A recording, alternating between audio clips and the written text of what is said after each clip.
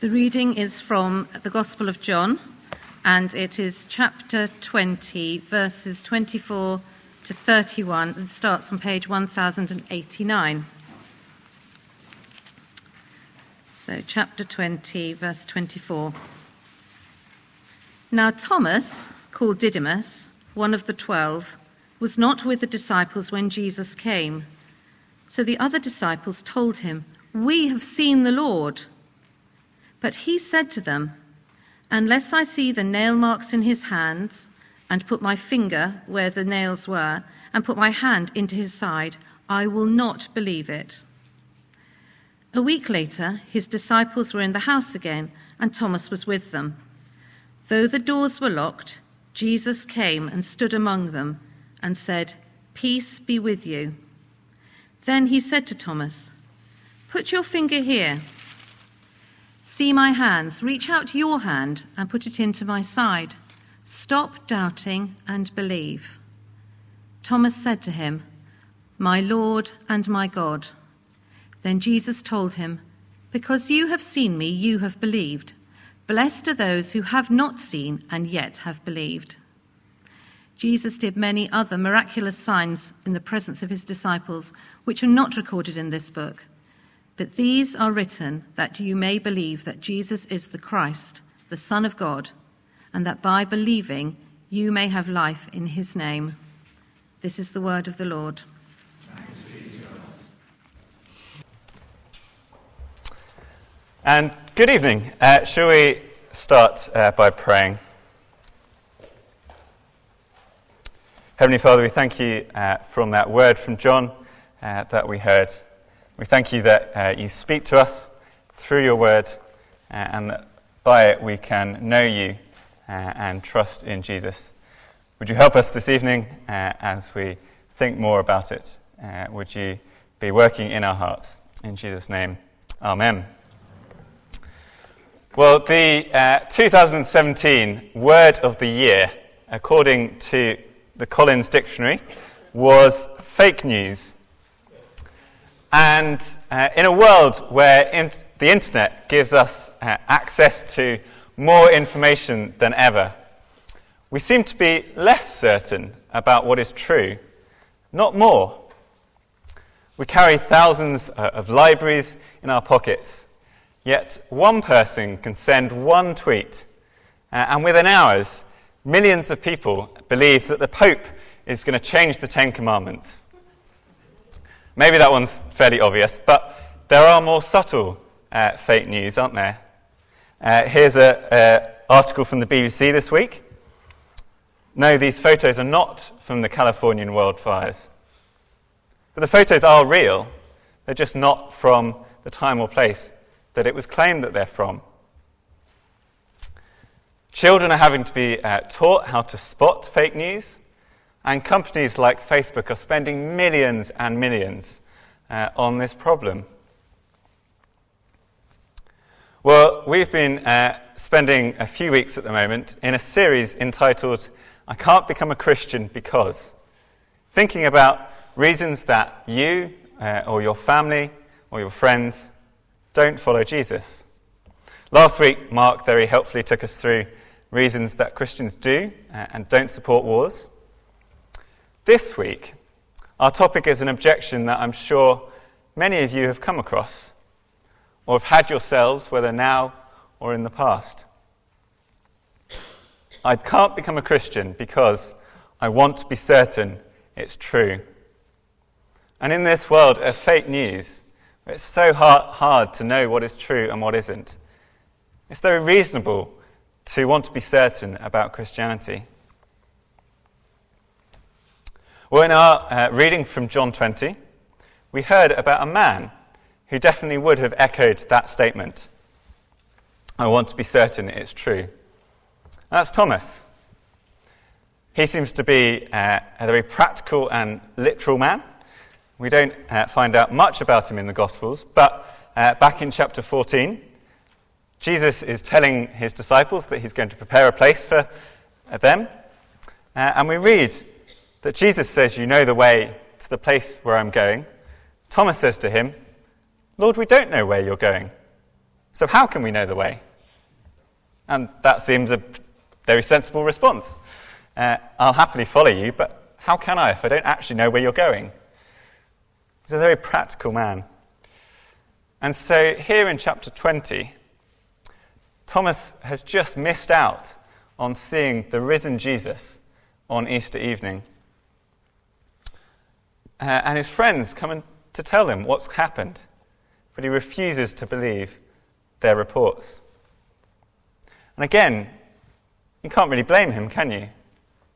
You might have experienced something like this, where a friend comes back from a night out and they tell a crazy story about how they met Elton John or someone and they brought them all a drink. Of course, their phone's broken, and so there aren't any photos to prove it. It's hard to believe, isn't it? Thomas has just had his life torn apart. The man he's followed for 3 years has been crucified. So the last thing he needs is a prank from his friends.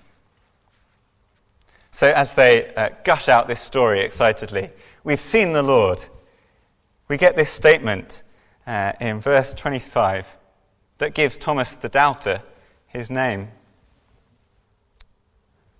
Thomas said to them, "Unless I see the nail marks in his hands, and put my finger where the nails were, and put my hand into his side, I will not believe it." It's a statement that countless others down the years have said, "Unless I see, I will not believe." I've certainly heard it myself many times when the topic of faith has come up. If I saw God, if he showed himself, if he gave me a sign, then I would believe. Well, he has to wait a week, but amazingly, Jesus is gracious and responds to Thomas. He appears in a locked room and says, "Peace be with you. Put your finger here, see my hands. Reach out your hand and put it into my side. Stop doubting and believe." And when it comes to it, Thomas doesn't even need to touch Jesus. Seeing him is enough. "My Lord and my God," he cries. All that doubt, all that unbelief, it's gone in an instant. And in fact, he becomes so certain that he ends up going all the way to India for his faith, and he even is martyred for what he now believes. Now, unfortunately, we can't all expect the incarnated Jesus to appear in front of us like he did to Thomas. That's not what this passage is promising us. And in fact, Jesus goes on to promise almost the opposite. Have a look at verse 29. Then Jesus told him, "Because you have seen me, you have believed. Blessed are those who have not seen and yet have believed." So yes, Thomas is enormously privileged to have seen the risen Jesus with his own eyes. And he has completely the right response to doing so. But actually, he should have believed what his friends said in the first place. And Jesus tells us that anyone who's not seen and believes is blessed. That's all of us here today who are Christians. We're blessed. It's not often that we think like that, is it? But the question that this raises is, if we're blessed for believing without seeing, on what basis do we actually believe? After all, Christianity is not a blind faith, despite what some people might say. We're not asked to cover our ears, close our eyes, remove all reason from our minds. We'll have a look at the next verse, and this starts to help us to understand. John tells us why he's written this book, this gospel, why he wrote down the particular things he did, even why this bit about Thomas is here. So verse 30, Jesus did many other miraculous signs in the presence of his disciples, which are not recorded in this book. But these are written so that you may believe that Jesus is the Christ, the Son of God, and that by believing you may have you may have life in his name. Now, John didn't set out to write down everything that Jesus did. Neither did the other gospel writers. That would end up being a really big book, as John says at the end of his book. Instead, John carefully chooses specific parts of what Jesus did in order to help us put our trust in him. And in particular, he says that he's chosen miraculous signs. Now, actually, there's only 9 signs in the whole of John, 7 of which are in the first half. So he's chosen these particular ones, each for a reason. John isn't asking us to believe Jesus without reasons. He's offering evidence that Jesus is who he says he is. Now that's the point of signs, isn't it? They point to something. We took some of the teenagers down to London last Saturday, and near the church where we went, there was a sign to Buckingham Palace. Now it would have been a bit odd if, having gone and seen that sign, we were satisfied with that. If we came back and when people asked, did you have a good day? We said, yes, we saw the sign to Buckingham Palace. They would think we were crazy, wouldn't they? The sign is only important because it told us where to go. We followed the sign and we saw the palace. And that was the exciting bit. So these 9 signs that John writes in his gospel, they're all pointing to something about Jesus, helping us to believe who he is. And thankfully, we're not just left to work out what these signs mean ourselves, because the signs have explanations, and we see people's response to them as well, which sometimes is people believing, sometimes it's people opposing. For example, if you read the story of Jesus healing the man born blind in chapter 9 of John, Jesus then goes on to explain that he's really come to let the spiritually blind see. And we see that the response is that the man who is healed believes, but the Pharisees, they start to plot to kill Jesus. So, John writes so that we might believe, so that as we read about what he saw, his testimony, we might believe. And he even gives examples of people doing just that. Right at the start of John's Gospel, people believe based on what John the Baptist says. And elsewhere, we have the whole town believing based on the testimony of a Samaritan woman who meets Jesus at the well. The town believes based on what the woman says about Jesus. So we can see that John is open about his purpose. He wrote so that his readers may believe.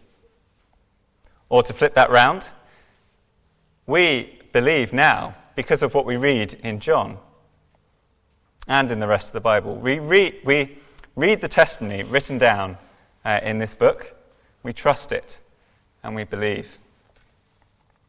So if you've never read it, why not give it a go? You can come and find me after the service, and I'll give you a copy of John that you can take for free. And believing based on testimony, on what others say, is not just restricted to Christianity, is it? It's how our justice system works. Witnesses are called to testify what happened. And it's the basis of journalism. You watch the news, and although you're not there, you trust the testimony of someone who is. And so all the same tests that we might apply in those situations, deciding whether to believe or not what is said, whether that's consciously in court as you decide a case, or just subconsciously as you're reading the newspaper. All these similar kind of tests we can apply to the testimony that's in the Bible. But before we think about some of those in a bit more detail, let's just take a step back for a moment. Because I've been talking about testimony, about Jesus, but we should think about why that is so crucial, so central to the Christian faith. After all, there are some people, like the deists, who think that everything you need to know about God can be reasoned, discovered for yourself by inward thought. There's no need for anyone else's testimony. So why is that not what we think? Well, to start with, God, if such a thing exists, is presumably much greater than us humans. Otherwise, he's not much of a God, is he? And therefore, to have any hope of understanding him, we need him to reveal himself, make himself known, explain what we're not going to be able to understand by ourselves. Now, there are two ways that you can show who you are to someone. For example, if you met someone and they took you into a studio and there were lots of canvases and paint and brushes lying around, I guess you'd pick up the hint quite quickly, wouldn't you? Even without talking to them. Probably they're an artist. And you might even be able to pick up some of the things that they like as you look at their paintings. And so it is with God. We live in a world of beauty and order, so we can guess that there's a creator God. And this technically is called general revelation. Romans 1:20 talks about this, if you want to look that up later. But the trouble is, there's only so much that you can learn about someone this way. And there's plenty of room for misinterpretation. So if we go back to that artist, I might see a portrait of a woman in the studio, and I might assume that it's his wife, when actually it's just a client that's paid him to paint her. And there also isn't really any way of discovering that he's maybe generous just by looking at what's in the studio. We'd never know that God is just or merciful or Trinity if we only had general revelation, if we only looked at creation. We need something more. And that something more, the second way that you can show yourself to someone, is words. Words let us learn so much more about who a person is. And they can also tell us a person's purposes, why they do things, which general revelation just can't. So that's why Jesus, who's the Word made flesh, and the Bible, God's words, are so central to Christianity. They are the means by which we can really know who God is, what his plan is, and how to have a real relationship with him. Which brings us back to that question. How can we be certain that the testimony we have in front of us here in the Bible is true? After all, it's no good being certain based on the words that we hear if those words aren't actually right in the first place. So there are two key things that I'm going to focus on here. The original accounts are written by the gospel writers, and how those accounts got from them to us almost 2,000 years later. So let's start off by thinking about those original accounts. is what Mark, Matthew, Luke, and John wrote down actually what happened? Can we trust their testimony? Well, there's a general consensus among scholars that all the four Gospels were completed by 90 AD, and possibly between 40 and 70 AD. That's 10 to 40 years after Jesus' death. 40 years might seem like quite a long time, perhaps more so for some here than others, but it's not actually that uncommon to write about events that long after they happened, is it? And to expect an accurate account. Here's just an example I picked up. An autobiography published in 2008 by Ranulph Fiennes, the explorer. He was 64 at the time this came out. And he might not be able to remember exactly in detail what he did on a particular day 40 years ago, but no one's going to doubt the truthfulness of this book. So how much more then can we trust the word of those who were with Jesus for 3 years, who had spent the intervening years between Jesus and writing their books, speaking about Jesus all the time, and of course who had the Holy Spirit's help?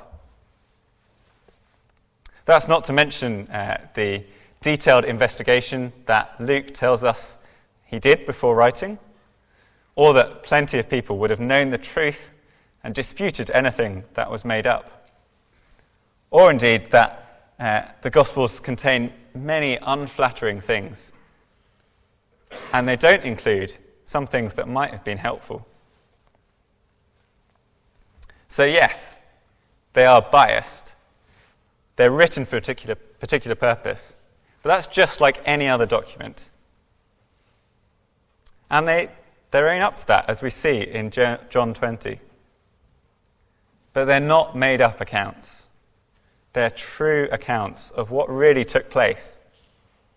The question is, how do you interpret them? So that's the original accounts. That still leaves us with how those accounts got to us now. Of course, there's almost 2,000 years have passed since then.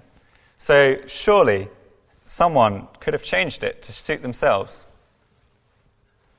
And a while ago, you could have made that argument. But great progress has been made in archaeology and texture analysis and other fields in the last 100 years or so. And the evidence is now overwhelming that what we have is indeed the original, or close enough that it makes no difference. There are more and better copies of the Gospels than any other ancient document. The Iliad, Plato, Aristotle. You won't be able to read that, but the red circles are the New Testament, and the yellow circles are other ancient documents. And it's just overwhelming how many copies of the New Testament we have. Well, let's look a little bit more detail about how these copies came about. So, John wrote down his original gospel, and then people copied it.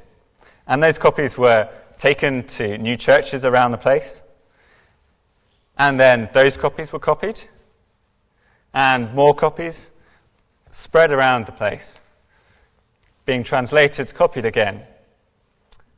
And so we end up with all these different copies.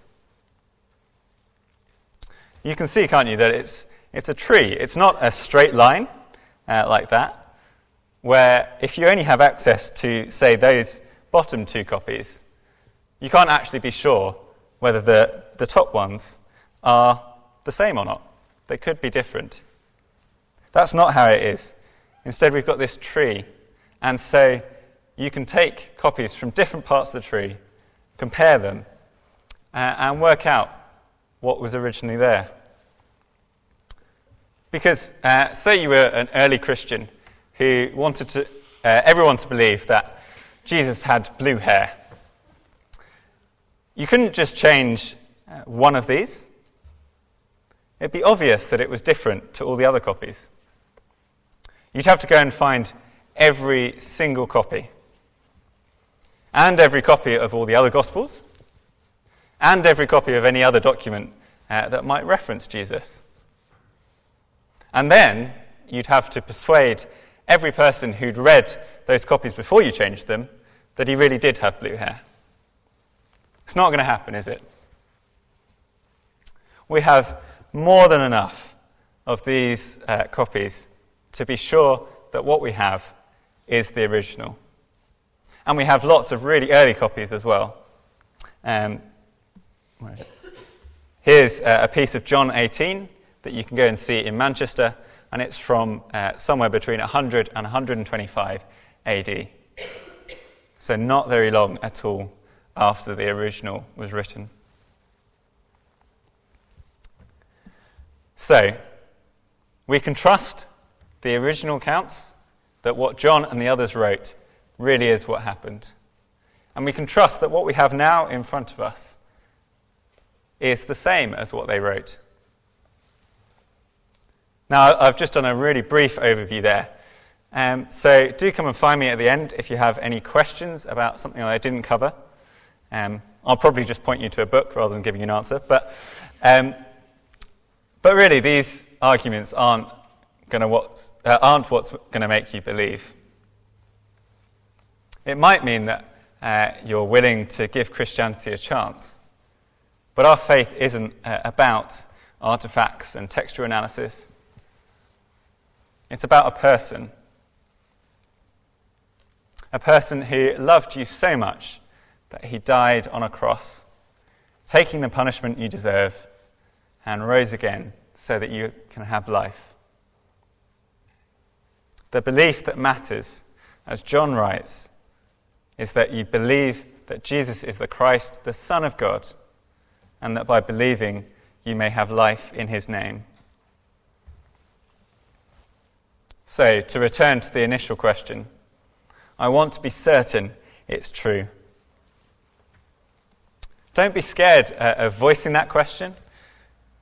Come and ask it. It's good to want to be sure. After all, Thomas said exactly the same thing, and Jesus opened his eyes to see. But those who believe what they hear are even more blessed. So, you want to be certain? Read God's word. Encounter Jesus in it. Spend time with those who follow him. And believe. Shall we pray?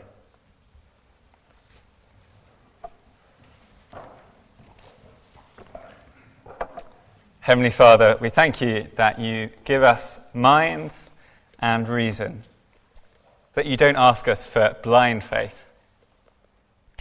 Thank you for revealing yourself in Jesus and in the Bible, that we can read your word now.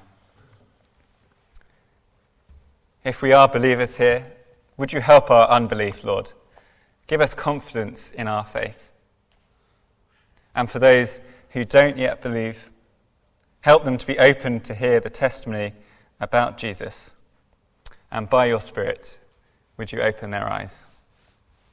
Amen.